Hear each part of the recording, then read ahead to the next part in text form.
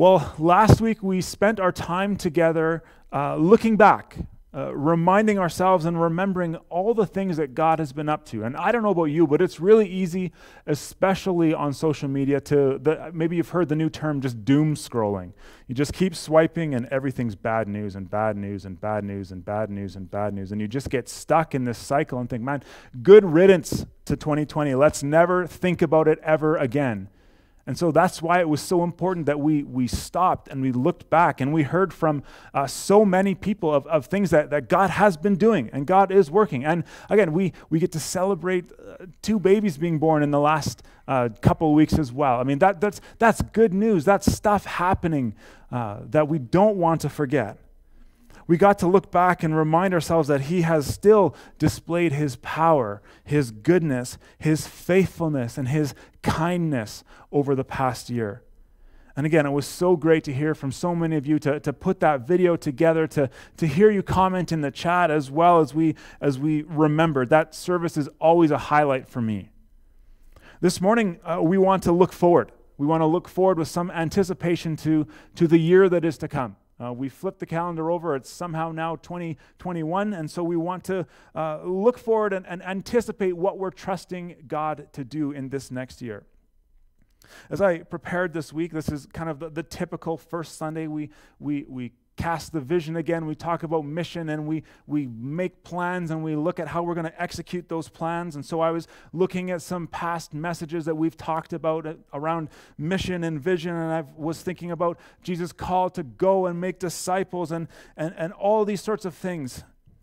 And so often this Vision Sunday, if you will, this looking forward Sunday is one where it's just kind of a pep rally, if you will. It's where we stand up, someone stands up and gives a stirring message to where we're all ready to just burn the ships and charge into battle. One of the best, I think, vision analogies that I've heard, a pastor in the States was talking about how, Jesus said to Peter, "Peter, your name is Rock, and on this rock I will build my church, and the gates of hell will not stand against it." And he said, listen, the gates, they're a defensive mechanism. They don't attack. They just try to withstand. And so he said, listen, church, we are like rhinos. And I'm like, okay, okay, Christmas maybe wasn't so good to me. But he's like, no. Rhinos, when they start to charge into the future, they can only see about 60 feet in front of them. And they're big beasts. And so they get going. And if you're in their way, just get out of their way. The gates need to get out of the way of the rhinos because there's no stopping a rhinos. I love that picture. But honestly, as I was preparing this week, and especially got, Tuesday and Wednesday, I thought, you know what? I don't think I have that message in me this week.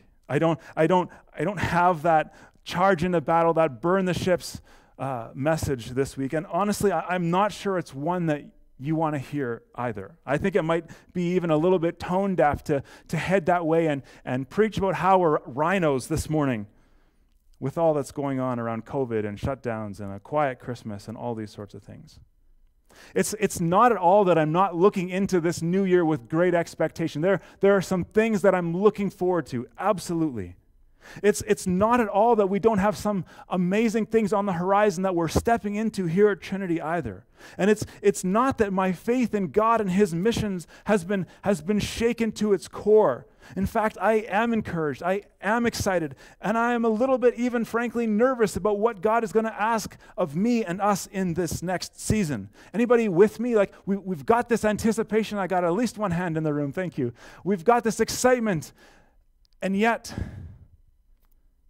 I think we need to sort of take a different approach. And so we're going to talk about where we as elders believe that God is leading us into this next year. We're going to talk about how we're hoping and trusting God to build His kingdom in the Bow Valley. But let me start with reading, I think, a bit of a different mission text to you. I'm going to read it in a little bit of a newer translation just to kind of keep your attention. I know often for me, if I start to read a familiar passage or hear someone say familiar words, I can just kind of tune out and think about the snow on the ski hills or something else. So let me read this for us. The Lord is my shepherd. I have what I need. He lets me lie down in green pastures, and He leads me beside quiet waters. He renews my soul. He leads me along the right paths for his name's sake. And even when I go through the darkest valley, I fear no danger, for you are with me. Your rod and your staff, they comfort me. And you prepare a table for us in the presence of my enemies. You anoint my head with oil, and my cup overflows. And only goodness and faithful love will pursue me all the days of my life. And I will dwell in the house of the Lord as long as I live. These words are from the 23rd Psalm. Maybe you did recognize them. It's probably the best known psalm and one of the top favorited passages in the whole Bible. It's a beautiful piece, and it's applicable to our time right now, I think, especially because it's a confidence psalm. These words were written by King David as he pours out hopes and fears and uncertainty, but ultimately he trusts in God. Over the past couple of months, I've read through the history section in the Old Testament, and I've reminded that it wasn't all roses for Israel. It wasn't roses for King David as well. And he had a long period of waiting from the time when he was anointed as king, and Samuel said, "You, David, will be the next king of Israel." There was a long time before he actually stepped into that role. And during those decades, David often fought for his life, ran for his life. He was being hunted. This was not an easy, restful, comfortable life that David lived. He knew exactly what it meant to live a life of disruption, disappointment, fear, of messing up royally, but yet still following the Lord. So even though we shouldn't follow all of David's actions and examples that he left us with, this is a treasure of a psalm that points us towards Jesus. One writer notes that David isn't praying in this psalm. He's not asking God to do something for him, but rather he's rejoicing in what the Lord has done and continues to do in his life. And so as we head into 2021, let's look at this psalm and let's rejoice as we did last week with what God has done and continues to do and will do in our lives. As we do, let me just pull maybe a couple things out of this psalm. Again, it's familiar, yet I think we can always learn more, and I know that the Holy Spirit continues to speak to me even out of familiar passages. A couple of things here. First, again, look how David opens. The Lord is my shepherd. Now, us with our post-Christmas 2021 hindsight as well, we can put the word Jesus in between Lord and is. Right? The Lord Jesus is my shepherd. I don't know about you, but I don't live the life of a shepherd. I never grew up on a farm. I didn't visit any shepherds growing up, and so I think we can often take this opening verse, this opening statement for granted. Regardless of our familiarity with sheep and shepherds, what are some things that you think a shepherd does for the sheep? And if you're watching online, if you've got your comments open, drop in the comments the things that the shepherd will do for his sheep. Let me say this. In those days, the shepherd was the lowest, the most menial work of those days. If a family needed a shepherd, it was the youngest child that got it, the youngest son, like David, that was given the task of being the shepherd. They lived 24/7 with the sheep out in the fields. They were constantly looking out for them. Now, sheep aren't the brightest creatures on the planet. They have no defense mechanism. They have no real sense of danger. And so they were constantly getting themselves in trouble. And so the shepherd was always on high alert as he paid attention to those sheep.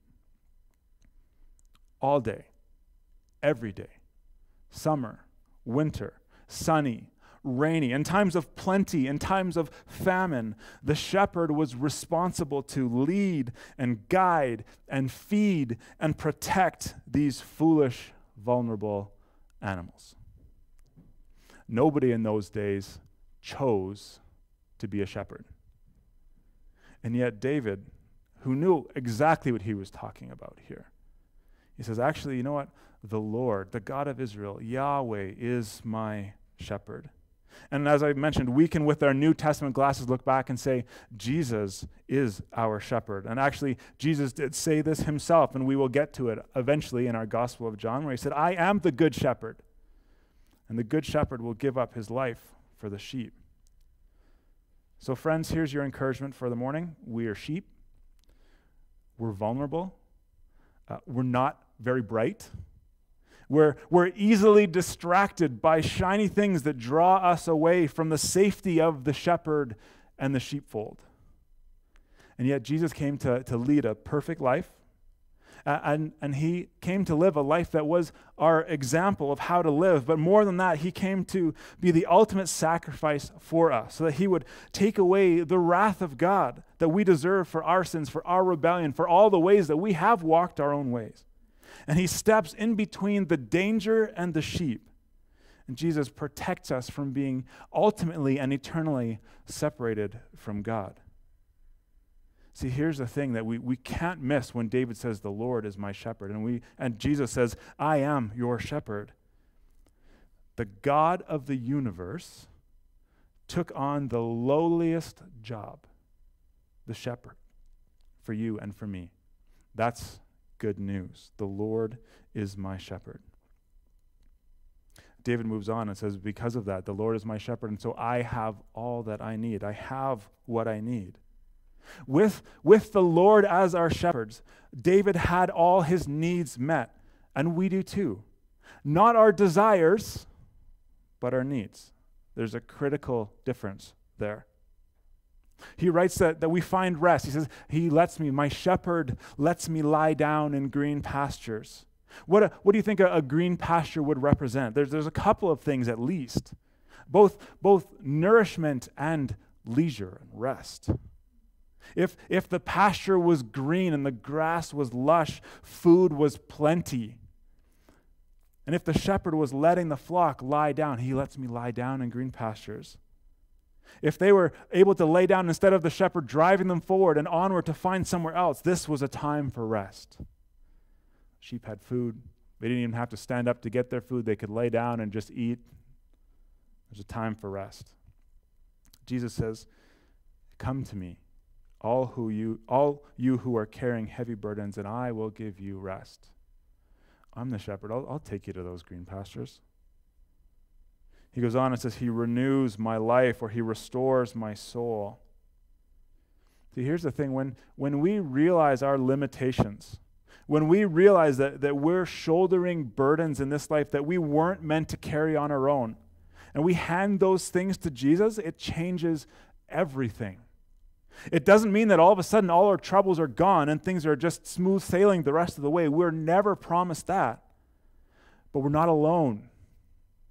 We have Jesus with us. We have the power of the Holy Spirit to carry us through, and we have access to the wisdom and knowledge of God to help us persevere. He renews my life. And God doesn't do any of this to make us think highly of ourselves. Hey, wait, this is pretty easy. There's a nice green pasture for me to lay down here. But he does it for his name's sake, to make his name great. David continues, even when I go through the darkest valley, I'll fear no danger because you're with me. Your rod and staff, they comfort me. I don't know about you, but at least in my reading of this lately, one of the key words, maybe the key word in verse 4 is the word through. Yes, there are going to be dark valleys, and yes, there will be a darkest valley, and maybe we're not even there yet, but even when I go through the darkest valley, God is with us. He's with us whether we realize it or not. And guess what? He's with us whether we acknowledge it or not. In this verse, David mentions two tools. He mentions the rod, which was like a club-like weapon to protect against predators. And he mentions the staff, which was a long pole with a crook that would guide the sheep where he wanted them to go, where the shepherd wanted him to go. So Jesus is with us, going through the darkest valley with his rod and his staff. He is our shepherd. He protects us from our greatest enemies of Satan, sin, and death. And similarly, he came to reveal the Father to us. So he guides us and leads us in how to go and how to live and how to have abundant life. That's why Jesus came, to guide us, to protect us, to give his life for us. In the last two verses, the scene shifts from outdoors to indoors, from the shepherd's field to a banquet table. And here we're reminded not just that God is with us and guiding us and protecting us, but God has invited us and he is hosting us. He wants to be with us constantly and abundantly. David points to just how great God's care is when he says, "You anoint my head with oil and my cup overflows." Now, when people come to my house, I don't usually anoint their head with oil. So one writer helpfully notes for us, in those days it was customary for the host to receive a guest by anointing him with a fragrant perfume, which would be very costly. And then he would receive the guest by giving them a cup filled with just choice wine. In this way, the host indicated that nothing was considered too good for his guest. So how does the Lord welcome us in? He anoints our head with oil, the oil that runs down. He gives us all he can. He gives us a cup, not just a cup of choice wine, but a cup that is overflowing and overflowing. Nothing's too good for his guests.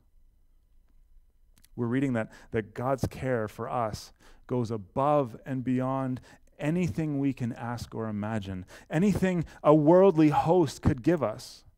Nothing of God's is too good for us. God loved us so much that he held nothing back. John 3:16 and 17 remind us, "For God loved the world in this way, that he gave his one and only Son, so that everyone who believes in him will not perish but have eternal life." And God didn't send his Son into the world to condemn the world, but to save the world through him.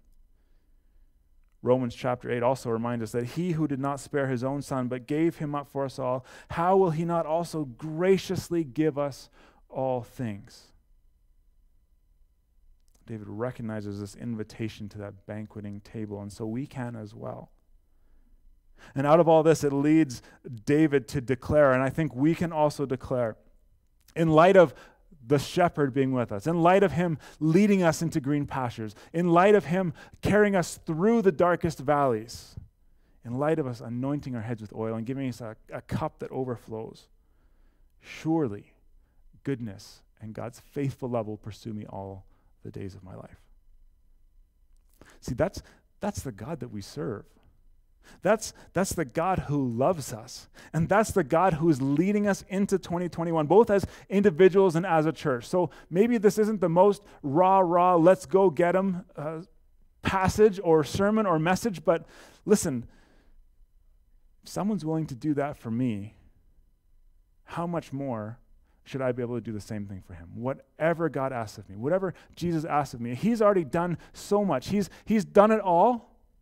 Okay, Jesus, I'm in. Let's go. So what are we looking forward to in 2021? First, let me offer a bit of a challenge to you as individuals. We've all found in these last 9, coming up on 10 months, maybe a little more time on our hands, some with more than others.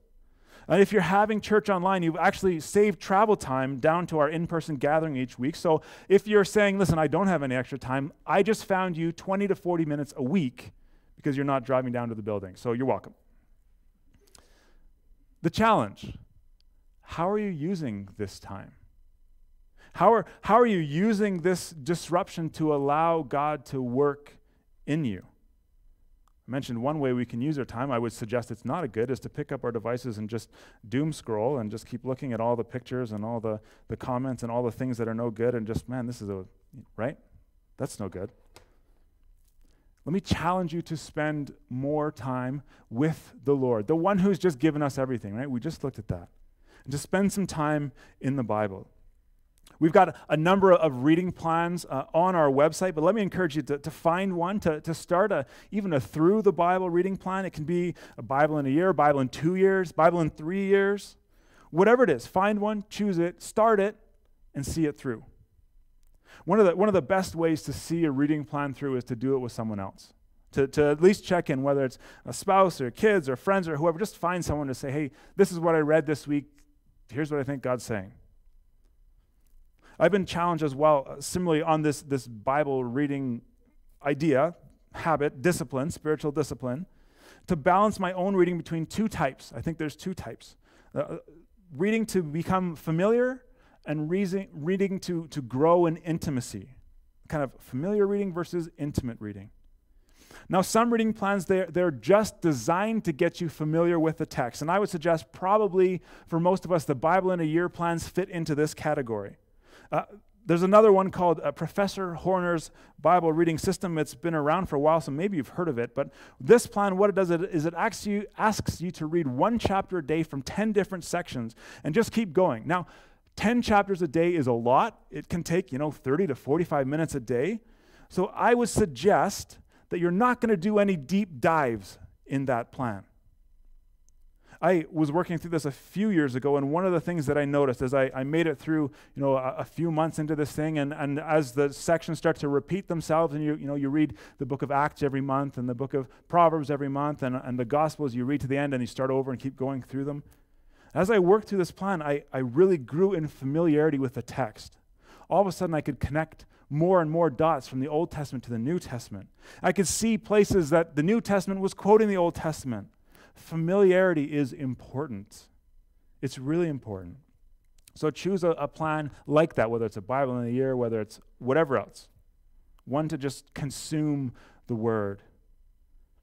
But on the flip side, you may want to choose just one single book and just plan to spend the whole year going through it verse by verse over and over again. It may only be 4 or 5 chapters. But just keep going through it a verse at a time, a couple verses at a time, asking the Lord to speak to you through it, to dig deep, and asking Jesus to give you a deeper knowledge of Him, a deeper intimacy with Him through those few verses at a time. It's in these times, I think the familiarity plans help us to grow in our understanding of the meta-narrative, of what the Bible's talking about. But I think it's these more intimate plans. Spending a month in Galatians or whatever, where our relationship with Jesus can grow in ways that it can't when we're just consuming the text. We need a balance of both. I mentioned before that I really appreciate the YouVersion app. I use it all the time. I have multiple plans on the go to help balance this. Some are a bunch of reading every day, and some are just a couple of verses to consider. So how are you spending your time? Let me challenge you to spend it in God's Word. The second personal challenge is to look at your own spiritual habits, your own spiritual disciplines. See, what are you working on strategically? What are you putting effort into? What are you habitually doing to grow in your relationship to the Lord? Back in September, as a church, we looked at the discipline or the habit of silence and solitude. I'm not sure how that's going for you. I'd love to check in. In a couple of weeks, we're going to look at Sabbath, which is quite similar actually to silence and solitude, so it'll be a bit of a recap. As we go forward through the year, we're going to hit some other habits or disciplines like prayer and scripture and community. What are you doing to strategically and habitually grow in your relationship with the Lord? Because if we're not putting effort in, we are not growing. And I would suggest if we don't put the effort in, we're actually getting farther from Jesus because other things are grasping at our time and attention. So that's my challenge to you as individuals. As a church, moving forward, we've said that we exist to see people transformed into fully devoted followers of Jesus Christ. And as we've talked about how we want to do this around the elders table, we've borrowed some language that we may tune up a little bit more going forward, but we borrowed some language to help us stay on track towards this mission, to see people transformed into fully devoted followers of Jesus. And so what we're saying that we want to do is, first of all, we want to evangelize the lost. We want people to have an encounter with Jesus. We want people to meet Jesus. We want to see Jesus at work in and through us as a church. And so we want to focus on that. The next step is we want to assimilate the evangelized. Once people know Jesus, have a connection to Jesus and His church, we want to welcome them into community. Obviously, that looks a little bit different right now because we're not gathered on Sundays. People that have moved to our area too might fit into this thing. Maybe they were evangelized somewhere else. They have a relationship with Jesus, but then we want to assimilate them, to welcome them into a community together. Now, let me just be super clear that assimilate here does not mean we want everyone to look the same, act the same, sing the same, read the same, all the stuff. We're aiming for unity and community, not uniformity. And there's a really significant difference. Unity, not uniformity. So we want to evangelize the lost. We want to assimilate the evangelized. And then we want to disciple the assimilated. As you engage in the community of Trinity Bible Church, and there are several ways, we want you to grow in your knowledge and understanding of who Jesus is and what he's done and who I am in light of that and how do I live that identity out. So that's the process of being discipled. And then we want to unleash the discipled, which kind of restarts the cycle. Did you notice that? So everything we want to do wants to fit into one of these categories. And as you'll see, these things may fit into multiple categories as well. So some of the things we're looking forward to in this next season, this next year here at Trinity. New City Catechism. We started it right off the top. Catechism isn't a common word necessarily for us, but it's ultimately a summary of the principles of Christianity, the core beliefs and doctrines in the form of questions and answers. And so we started this morning with one. We've chosen to use this New City Catechism material put out by Crossway Publisher because it's really solid and it's really versatile. There's an app that you can get for either platform from Google or the Apple Store. There's a book. I happen to have it right here. It looks like this, and there's a kid's version of the book too. There's actually kids' songs that go with each week to help them memorize these truths, and you can find those in the app or on their website. And so parents, not only is this to help us nail these doctrines down in our own lives, but it's to help us disciple our kids. I don't know about you, but I struggle with that. We can do things together and we can read the Bible together, but I need some tools. I need some help. And I think this is a really useful tool, a really helpful tool for us to teach our kids to follow Jesus. Because here's the thing, if we don't teach our kids the answers to life's biggest questions, our culture, our schools, our friends, their kids' friends, they happily will teach them. So each week, starting as we did earlier today, we're going to look at one of these questions. We'll look at a question and answer, and then there is that scripture passage to memorize during the week. This week's was Romans 14:7 and 8. We'll post these on our website and social media as well. It'll be in the directions so we can kind of have a couple reminders during the week of the question, answer, and scripture reading. I will mention as well, we do have a few copies of the kids' book available, so if you want one of those, let me know. Send me a note, and we'll get it to you. And so one of the things that I see this doing is this is a way that we can build community as a church too. Because we're all working through the same questions. We're all trying to memorize, for better or worse, memorize Scripture together. And I know that I am far more likely to work and strive to memorize those verses if I know that next Sunday my tech team's going to say, okay, so Sean, what was the verse from last week? The next thing, Grief Share. Kay is running another Grief Share session. It's starting February 11th. It's 7 p.m. I've got Thursdays in my notes. I hope the 11th is a Thursday. It's on our website as well. trinitycanmore.com/griefshare is a registration link. I've seen that also been posted online as well. We're going to continue with some online studies. The men's Zoom breakfast will pick up going through Generous Justice, a book by Tim Keller. We're looking forward to starting some others as well. We're hoping to run an online introduction to Jesus and faith group, something like Alpha or Christianity Explained, to run 1 or 2 times through that material this year as well. We've got small groups. We've got a care group. Rob and Kathy and Vernon Idell have been running one. We'd like to multiply and start up another one, similarly minded group to that as well. We're going to keep doing services online. There's lots of reasons to stay online. As mentioned in the past, our reach is big. It's easy to connect with people who are not in this building when we're online. So we want to continue to work as well at growing our online presence to reach our neighbors through social media as well. And we would love to add to our online and social media and tech teams as we do that. We've also circled and are hopeful that we can plan or partner and host a day camp or a VBS, a Vacation Bible Study, this summer. We're still sorting out details of what that might look like. Obviously, there may be some restrictions we have to deal with as well, but again, one of our key hopes is that we can be a service and a hope to families in the valley, to help kids meet Jesus and grow in their faith. And so that's a really great way that we can do a number of things on that list. Finally, for this morning, I suspect I've missed some things because there are always many things going on.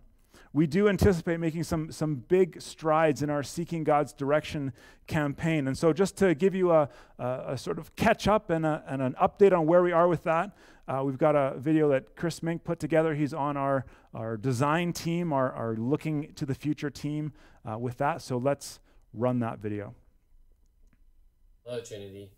For those of you that don't know me, my name is Chris Mink. I am thrilled to share an update on our Seeking God's Direction building project as we step into 2021. I want to share with you three main notions. First, prayer. Second, plan. And third, proceed. Prayer. It takes much more than a few phone calls and some great resources to make a project a success. First, it takes prayer. Continued prayer needs to come not only from our core design team and church elders, but from each one of you. These collective prayers will guide the design team and our church elders as we seek God's leadership and guidance in our decision making. So thank you. Thank you for your prayers as we move through this exciting process. Second is plan. Since October 2020, we have been very busy planning for this project. We started by forming a design team made up of Warren Lippett, Mike Fremeau, and myself. The design team has been collaborating weekly and putting pen to paper to develop a request for proposal, or RFP. This RFP was circulated December 22nd, 2020 to 6 researched design contractor consultants. We pre-screened all the design contractor consultants and feel confident they will reply to the RFP with exciting response packages. It's important to know we have fully explored contracting strategy to ensure the design scope will meet our pre-identified needs. We also established the importance of responsible fund management and reflected this in the RFP. To quote the RFP, we're looking for design creativity coupled with effective construction techniques to maximize the results of every dollar spent per square foot of building.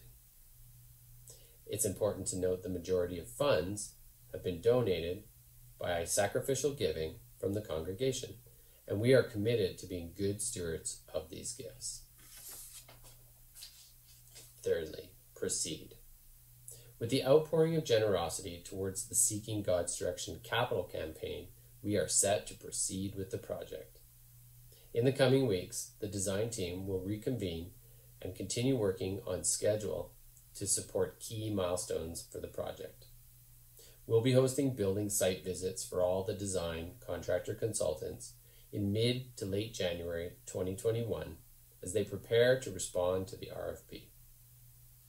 Getting to know each one of the responding groups is key to ensuring we have a good contractor to owner fit. Our team will be reviewing all the proposal responses and present the results to the church elders to make final selection. We expect to award the first phase of the project in mid-March 2021. At this point, we're targeting to start construction in spring 2022 and complete construction late fall of the same year.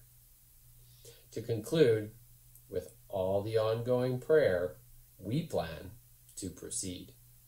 So thank you so much to all of you who are supporting the project through your prayers and financial gifts. Should you have any questions, please don't hesitate to email us at building@trinitycanmore.com. That's building trinitycanmore.com. Thank you. Awesome. Thanks so much, Chris. So even though we maybe aren't talking about burning the ships, charging the gate, there's a lot of exciting stuff going on. And I hope that you are excited for the future as we strive towards building God's kingdom and evangelizing the lost, assimilating the evangelized, discipling the assimilated, and unleashing the discipled. Let me close and pray for us as we pray for God's unleashing as we launch into 2021. God, thank you for this time this morning. I just want to pray that psalm for us, that you, Jesus, are our shepherds, and we have what we need. You let us lie down in green pastures. You lead us beside quiet waters. You renew our lives. You lead us along the right paths for your name's sake. And even when we go through the darkest valleys, we will fear no danger, for you are with us. Your rod and your staff, they comfort us. You prepare a table for us in the presence of any enemies, and you anoint our heads with oil, and our cups overflow. In light of all this, only goodness and faithful love will pursue us all the days of our lives, and we will dwell in the house of the Lord as long as we live. Jesus, thank you for this time. Thank you for these words that have meant so much to so many people over the centuries and centuries and centuries since they were first penned. I pray, Jesus, that you would continue to lead us and guide us as individuals and as your church here in the Bow Valley, and that you would unleash your people as we launch into 2021. And we pray all this in Jesus' name. Amen.